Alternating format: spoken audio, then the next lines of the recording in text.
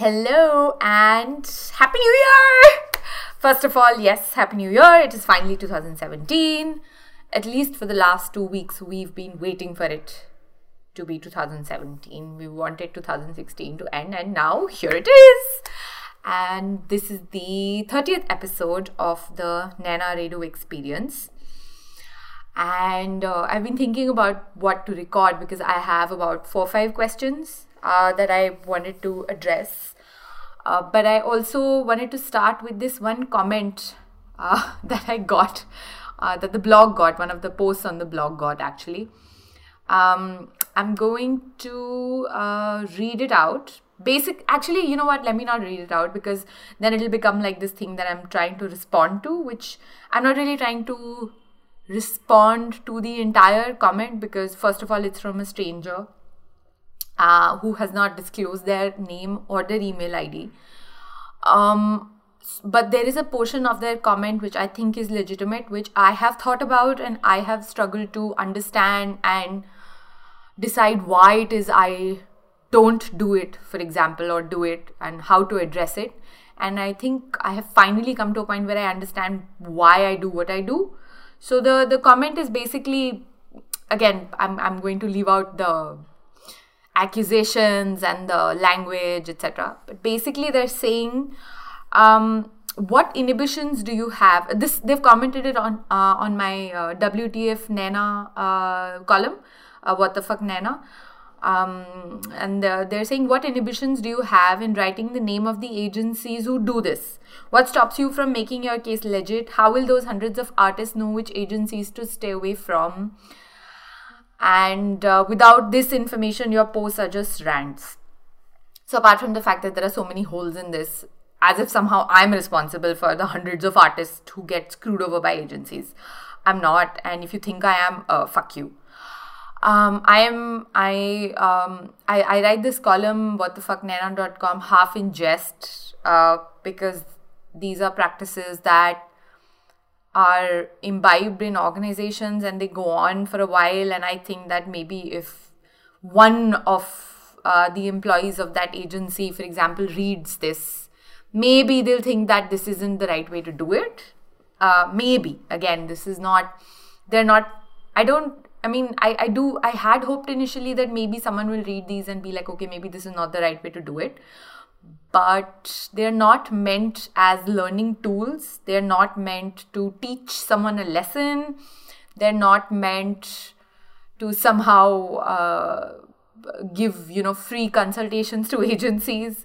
The commenter says that maybe the reason you don't share name and shame, for example, is because you think that why teach these agencies for free, for example, that they will learn for free. And oh my God, how arrogant are you?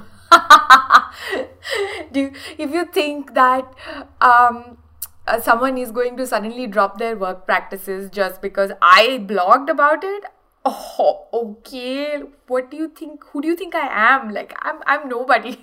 Like, organizations are not reading my blog to learn on how to be more professional.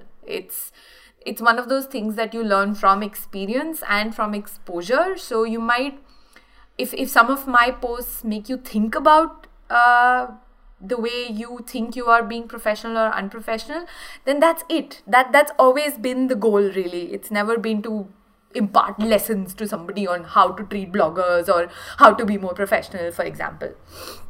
The naming and shaming, I think, when in the early years, I did name agencies or even clients, for example, who didn't pay me, etc.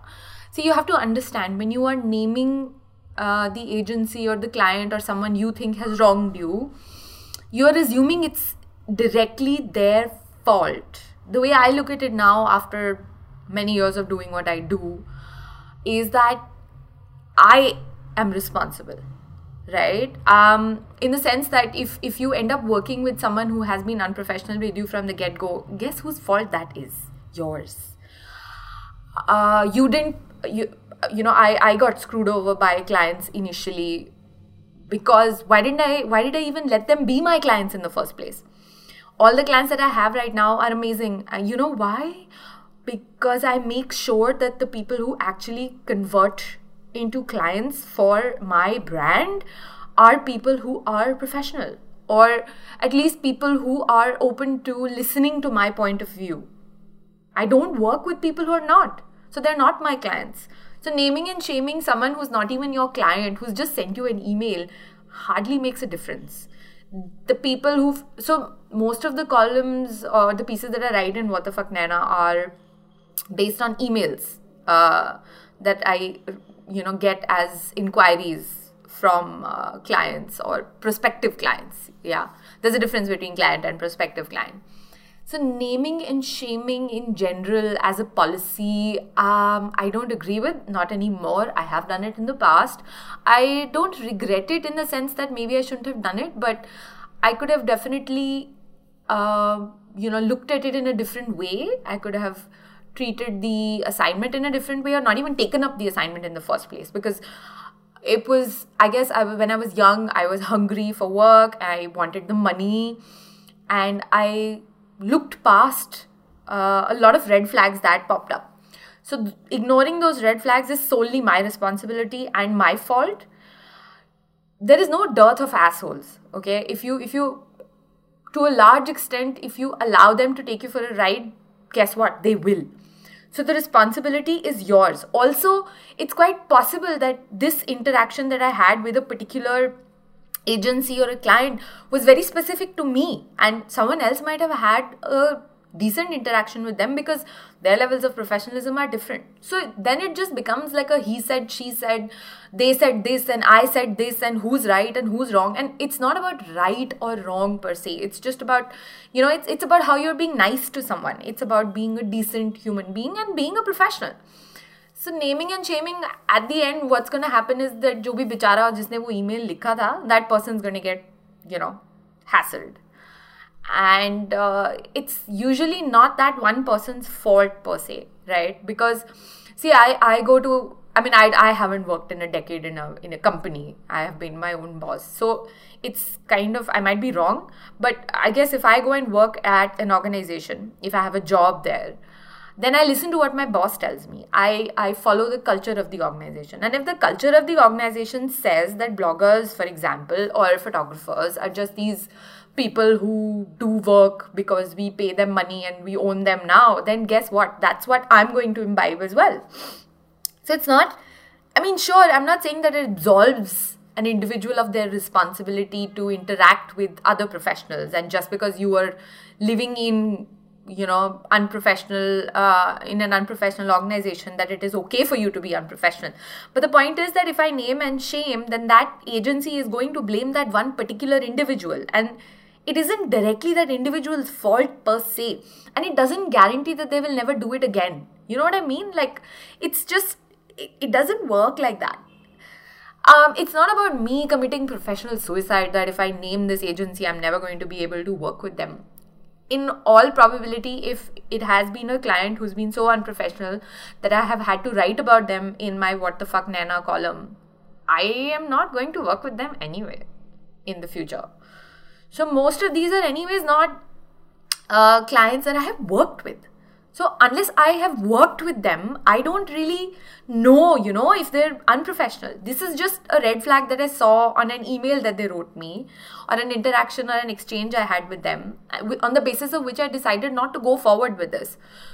So it's, again, look, the What the Fuck Naina column is half entertainment, half a little bit of controversy, a little bit of anecdotes of what has happened with me, and sometimes what has happened with other bloggers as well. And I just write about that. So it's about that. It's not educational. It's not supposed to be a list where you come and say, okay, these are the 5 agencies that we should never work with. It's like this, I talk about not working for free. There will always be someone who is willing and happy to work for free. So what does that mean? Does that mean that I suddenly now say, okay, fine, maybe I should also work for free? So it's not that if I name and shame an agency or a person, that suddenly everyone else who reads about it will be like, we should never work with these people. Sorry, people will still work with them. And maybe they'll get screwed over. Maybe they won't. And in all likelihood, people from that agency or that person who wrote me that email is anyways not reading my blog. Trust me. Because if they had read my blog, they wouldn't even have emailed me all that crap. Because they might get featured on it and they don't want to, even if I'm not naming them. So yeah, and again, it's not my responsibility to teach anyone anything. This column is purely for kicks. I have fun writing it. I have fun exposing all the ridiculousness that exists. Just because you have someone's email ID, people write whatever they want to write. But no, I absolutely refuse that this is somehow my responsibility to name and shame. And if you are a professional, a young professional, an independent contractor who is, if you're your own boss and if you are dealing with someone who is screwing you over, naming and shaming really works. In the sense that, first of all, in the long run, in all likelihood, you'll never work with them again. Which is fine. You probably don't want to. But it sounds like, for example, people say, oh, this person or this agency hasn't paid me. It's been 10 months. I've been running after the money, etc., etc. And I hear the same people making those same complaints over months. What are you doing? You're making the same mistake again and again. And then when I tell you that you should charge 100% advance, you turn around and tell me that, oh no, we can't do that. Why the fuck are you complaining then? Either you make a change so that you don't have to complain about the same thing over and over again, or then you don't complain about it and you live with it, because you clearly don't want to make any changes. And it really, really irritates me, because so many people are like, "Arey, mere ko usne paisa nahi diya. Arey, itne mahine se wahan se paisa nahi mila. Should I name and shame them?" Boss, why don't you just start charging 100% advance and get over with it?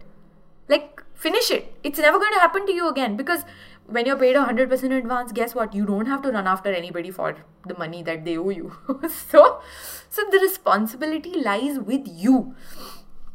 It's up to you, the person, whoever commented on my blog post. It's your responsibility to determine what works for you and then work on the basis of that. Create your own bottom lines and then stick to those bottom lines. It's like, having a minimum rate that you have. For example, if someone has a minimum hourly rate of say 10,000 bucks, I charge 10,000 bucks an hour, and there is no way you will work for less than that. And that's the end. There is no other discussion beyond that. It doesn't matter who the client is. So you have to have your own baselines, your own bottom lines. The sweater is itchy. It's pretty, but like, I'm wearing it after a long time. It is that cold in Delhi, in Gurgaon. So yeah, don't expect me to name and shame. I mean, I'm not going to do it. I no longer see any advantages in doing that, especially if I have not actually engaged with the particular agency or person in actual work. And that's not my responsibility anyway. I mean, thank you for reading the posts, thank you for reading the columns, thank you for leaving comments. It's fantastic as a blogger. I love it when I receive comments. Even if you hated it, but you still shared the piece because you were like, oh my God, this is such bullshit, RT, retweet, thank you so much. I mean, I appreciate any possible traffic that you might have sent my way. But if you are a stranger on the internet who doesn't leave their name or their email ID and kind of abuses me in the comments, then I mean, I'm not going to respond to your comment. In the comment, if I feel that there is something important that can be addressed, like in this one, which was naming and shaming, I will address it for my own podcast. Thank you for listening to the Naina Redhu Experience. I have kind of started enjoying doing these. Earlier, they were just videos, so it was different. But now, because if I have a podcast and I have a mic, oh, you can't see it here. I have a mic that I record, and the podcast audio, I think, has become better. I don't know if you have been listening to it consistently, but if you listen to the 28th episode, that one was recorded on the phone, the audio. The 29th one I recorded on the mic. So you might have heard a little bit of a difference. Especially if you use headphones to listen to podcasts, then I think the sound is a lot better because I'm using the mic. I'm going to be doing a blog post on the mic as well. I have been doing a series of blog posts on how I got started on the podcast, how I validated it and I submitted it on iTunes, how I used FeedBurner, and how I coordinate the whole thing right now. So if you are interested in that, I've already published 2 pieces, and the third one will be publishing this week. The fourth one will be about the mic that I'm using, which is, I think, a lot better than recording directly on the phone. So if you are into the whole podcasting thing and you've been curious about it, then I've laid down the basics, and it's actually really, really easy. It's surprising how, easily we can do things on our own these days. I mean, you don't need any expert to come and help you out and set up a podcast. It's very easy to do. It's all there online. And if you are a blogger or a photographer and you have worked with some nice clients, don't forget to thank them. Don't forget to name them for sure, because that's a real case study that you went through. You worked with them and you must thank them publicly as much as possible. As much as I whinge and rant on Twitter, yes, I rant. It's my blog. You're right. It's my blog and I can do whatever I want on it. So I do rant. I enjoy those rants. Sometimes they bring me clarity on how I work, on how I deal with work, how I deal with clients, how I, the posts that I write, the subjects that I talk about. So it's not just for everyone else's entertainment. Sometimes it is. But for the most part, it's like having a conversation with myself, but I have kind of documented it. So it's there online and I can go back and I can read it and I can hopefully improve and become a better professional.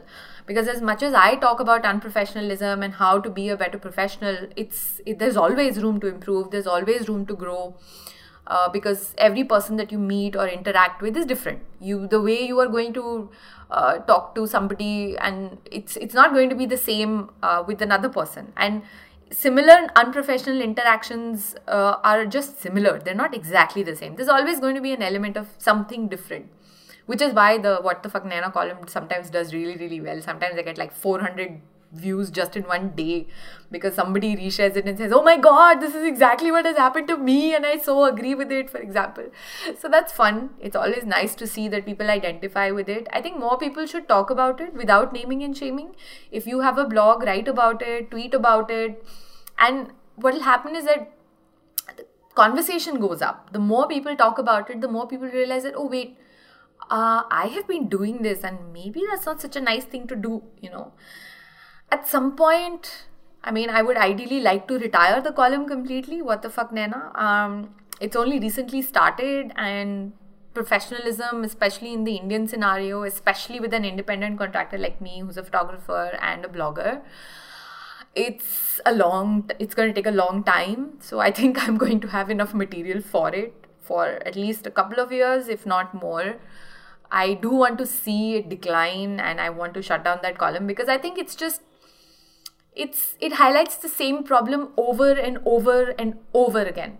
And that problem is that we don't like putting in effort anymore.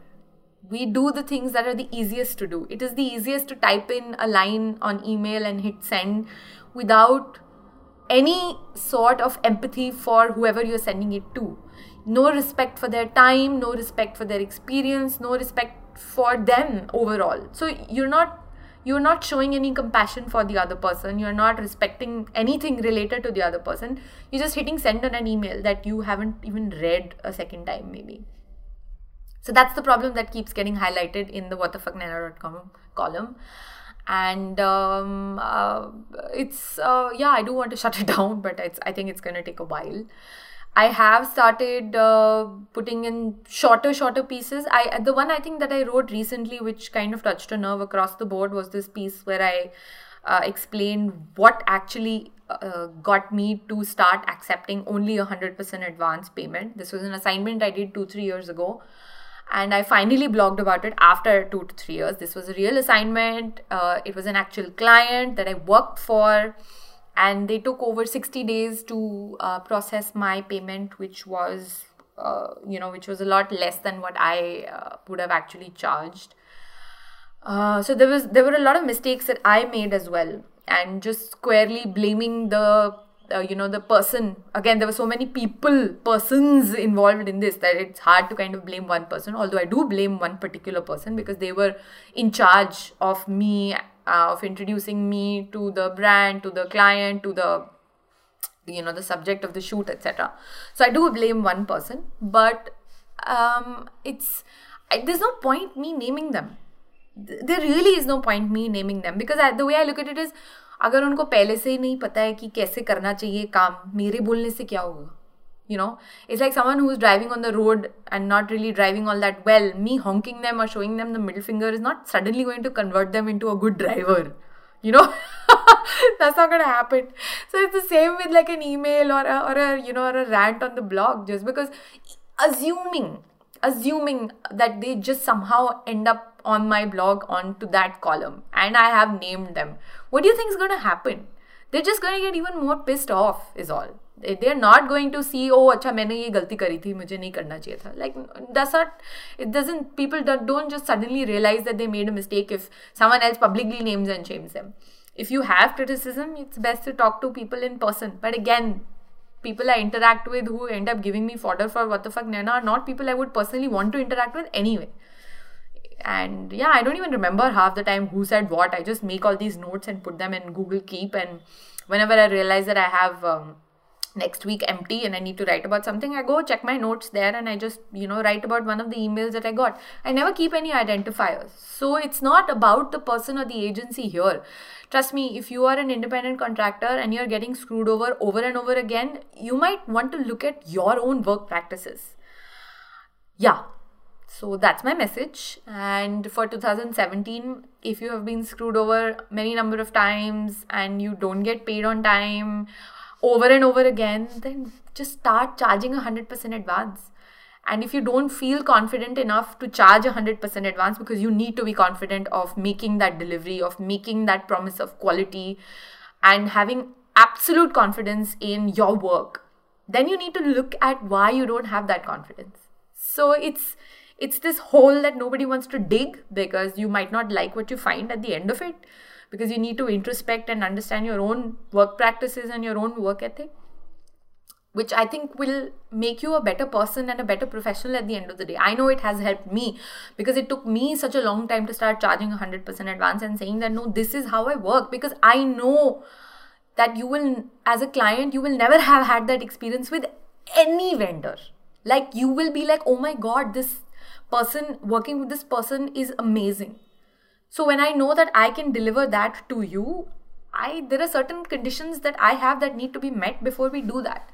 So if you are someone who works on your own and you don't have the confidence to do that, maybe analyze why.